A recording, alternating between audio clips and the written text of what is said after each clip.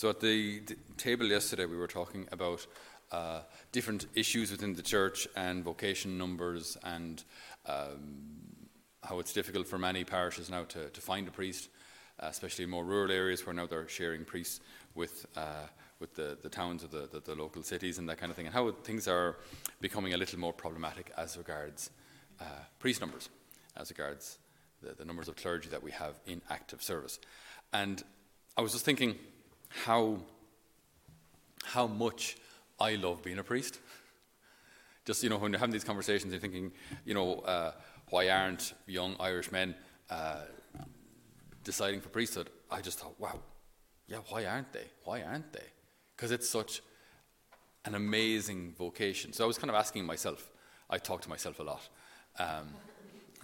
So I was just asking myself, why do I like it? Why do I like being a priest? It's not for the holidays, although we only work 1 day a week. We just work on Sundays. The one day we're not supposed to work, we work. So it's not really for the holidays. That wouldn't be why, I like being a priest. I think one of the main reasons I like being a priest, and this might seem a little slightly off skew, is that I think as a priest, you get to be a minister of God's healing. Not just in the obvious, as in not just kind of through physical healings, but everything a priest does should be healing. Everything a priest does should help people to heal. Now, when I talk about healing, we're talking about the broader understanding of healing. Healing in the sense of being made whole. Being made whole. So healing isn't just the body, isn't just, I had cancer, I had leukemia, got a prayer session, and now that's gone. Because you can still be lacking something. There can still be something missing in you, even though you have a healthy body. So being made whole isn't just physical healing. Being made whole is far, far broader than that. And I think it's an essential part of the Lord's mission, which maybe we're not always as aware of as we should be. I mean, what was the mission of Jesus? What did he want to do? Well, firstly, he wants to unite us with the Father. That's the most important thing. He wants that we and the Father be one, that we be brought back to the Father. But when Jesus stands up in the synagogue and takes the scroll from the prophet Isaiah, he reads what we meditated yesterday during one of our talks. The Spirit of the Lord has been given to me, for the Lord has anointed me. Okay, for what purpose? He has sent me to bring good news to the poor and to heal the hearts that are broken. To heal the hearts that are broken. So, the Lord wants to heal hearts, the interior life. Everything that's going on inside here, the Lord wants to heal. And I would actually argue that's actually more important than a physical healing. It's more important than a physical healing. Because all of you, you've met people who are depressed or suffering from those kind of internal issues, eating disorders and things, where their body is healthy, their body is fine, but because their heart isn't, the health of their body doesn't matter to them. They'd maybe even rather not be here, even though that their physical body is fine. If the heart is wrong, if the heart is wounded, everything else will be unstable. Everything else will actually mean very little to you. If the heart is right, if the heart is at peace, if the heart is whole, if the heart is at peace with God, then you can have an unhealthy body. You can be in a wheelchair. You can be suffering from old age. You can have a difficult diagnosis. You can be on a deathbed and still be at peace and still be whole. You understand? So what the Lord has come to do, also through the priesthood, is to heal broken hearts, to make people whole. And that's just, it's such a privileged position to have. It's such a privileged role to have. It's such a responsibility. Because you must protect the hearts of those entrusted to you. You have to keep them safe. You have to try and guide them to the Lord. So then that also means that you must know the way. You have to lead by example. You have to lead first. And then guide these hearts back to the Lord, that they may be made whole there by him. And it's such a a stunning vocation. You look at Saint Mary Magdalene, the saint of today, and Scripture is very blunt about it. It doesn't try to soften this one at all. From whom Jesus cast out 7 demons. Now, the saint of today had 7 demons cast out of her. So she was we're not entirely, there's a bit of kind of biblical discussion as to whether she's the same Mary that washed the feet of Jesus with her tears and dried his feet with her hair. We're not entirely sure. But what we do know, we know enough about her to know that her life before she met the Lord wasn't right. She wasn't living according to the Lord's commands, at least. She was, pardon the word, but it's the word of Scripture. She was a sinner, living a life that was far from God. We're all sinners, by the way, but she had a life that was particularly maybe that bit further away from the Lord's will. So the Lord meets her, and when he does, what would you think his reaction would have been? I mean, considering the Lord can see a heart, the Lord can see your soul, right? Always. He sees you as you are. No masks, no the clothes and makeup and Botox. He sees right through all of that. He sees into the heart. So he sees this lady who initially had 7 demons residing in her and who had done all these awful things. So what's the Lord's reaction? If we hadn't read Scripture, if we hadn't heard these stories, we might have thought the Lord would look at her with some sort of disappointment or disgust. That he would look at her and say, I gave you the gift of beauty. I gave you the gift of intelligence, of a healthy body, and this is how you use it. But that's not what he does. He sees Mary Magdalene, and he sees in her a heart that longs to be loved. And a heart that wants to love. It wants to be loved and it wants to love. Just it's going about it in all the wrong ways. But a heart that wants to love. A heart that wants to be held. A heart that wants to know that it's safe. And so that's what he sees in this woman, not what everyone else saw. He sees a beloved daughter of his who's gotten lost. And so, yes, the demons are cast out of her, and she becomes such a faithful disciple of the Lord, waiting outside his tomb, weeping. So she goes in search of the Lord. You could do such a beautiful meditation on this gospel passage from John 20. She goes in search of the Lord. So keep in mind the dynamic, what's happening here. She's going in search of the Lord. She's looking for the Lord. And she's weeping. Okay. Ever happened to you?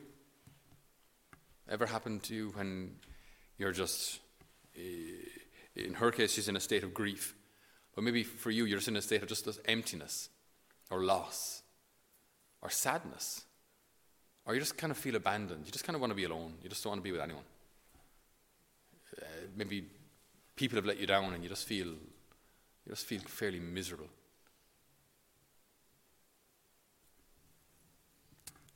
And so in those occasions, what should we do? Seek the Lord. They've taken him away, and I don't know where he is. So in those moments, like when you just feel alone, and maybe even initially you start praying, and initially maybe there's nothing, maybe there still is no elation, maybe there still is no relief from that sadness or that loss. Okay? But she persists, you see. She persists in her search for the Lord. I don't know where they have put him. Who are you looking for? Supposing him to be the gardener, she said, Sir, if you've taken him away, tell me where you've put him, and I will go and remove him. As she said this, he turned around and saw it was Jesus standing there, though she did not recognize him. Jesus was there, but she didn't recognize him. Jesus said, Mary. She knew him then and said to him in Hebrew, Rabboni, which means master. So, in these moments of loss and sadness and maybe desolation, the Lord is always there because God can't not be there. He holds everything in existence. So he's always there. But yes, it happens that we don't see him. It happens that we don't recognize him, and it definitely happens that we don't feel his presence. But he's always there. But what does he ask of us? He asks, well, perseverance, persistence, don't give up. Stay looking for him. Stay looking for him. Which means stay united to him in prayer. Stay praying. Keep searching for him. And then in time, the obstacles, the blindness, the walls that we've built up, in time they come down. The Lord will arrange it. He'll arrange it through people. He'll arrange it through scripture passages. He'll arrange it through books. He'll arrange it through talks that you hear online. Who knows what? The Lord will arrange the healing of your soul. Why? Because he cares about you. So he will arrange it. He'll provide for it. He will provide for you. He will take care of you. He will carry you. And then in those moments, we should react as Mary and just say, Master, Jesus, my Lord, my God, you never left me. But we can't stay for very long in those moments, those moments of intimate connection with the Lord. They're beautiful, but we do eventually have to leave the chapel. We do eventually have to leave adoration. We do eventually have to leave. We can't cling on to those moments and just stay there. You can't live in Medjugorje. It's nice there, but you eventually have to come back and do your thing. So we can't cling on to him. What the Lord is saying here, he's not saying, obviously, don't continue to love me or don't continue to pray for me. Obviously, we must. But it's more of a kind of, in an immediate sense, we can't stay in that, we can't live in an adoration chapel. We must hold on to the Lord and hold on to those memories and hurts, hold on to those memories of grace and those moments of consolation, and then bring them out into the world, into where we live. So, the saint of today teaches us that there's so much hope for each one of us. The Lord sees the intentions of our hearts, even when we mess things up, even when we get things wrong. And so much of our sin, the vast majority of our sin, is caused by us looking for love in the wrong ways. Looking to soften pain or to make up for a wound inflicted by someone. Just something hurt us. And we try to make that better by, who knows, by drinking or by some sort of an addiction or by superficial relationships or who knows what. Gossip to make ourselves feel important, to make ourselves feel wanted. People want to hear the new story from us, so we feel important. So much of our sin is motivated by looking for love in the wrong ways. And the Lord has come to do what? To heal the brokenhearted. To heal. And this, I think, is one of his greatest desires for each one of us, to make us whole, to heal those wounds of our hearts, to unite us again with his Father and our Father. So I think we have a theme for our last Medjugorje retreat, actually, the healing power of Jesus. Bingo. Good. Okay, we're going to change the last one. I think this would be a great thing to have a whole retreat on, actually, the healing power of Jesus. To focus on like the healing of memories and hurts, also the physical healing, but I'll say the more important healings are internal. So today we ask the Lord that we might seek him, that we might look for him. As the psalm says, it is your gaze, O Lord, that I seek. Hide not your face. that we might seek him. And as Mary Magdalene, despite her imperfection, that we might find him, that we might hear him call our name with such tenderness and love. And as he calls our name, may we recognize him. May we know it's him. This isn't just my imagination. This is Jesus speaking to me, calling me by name. And then it's up to me then to react, to respond. What do I say to him? And to let him heal my heart. To let him heal the wounds and the cracks and the bruises. For the Spirit of the Lord has been given to him. For the Lord has anointed him. The Spirit of the Lord has sent him to bring good news to the poor and to heal the brokenhearted.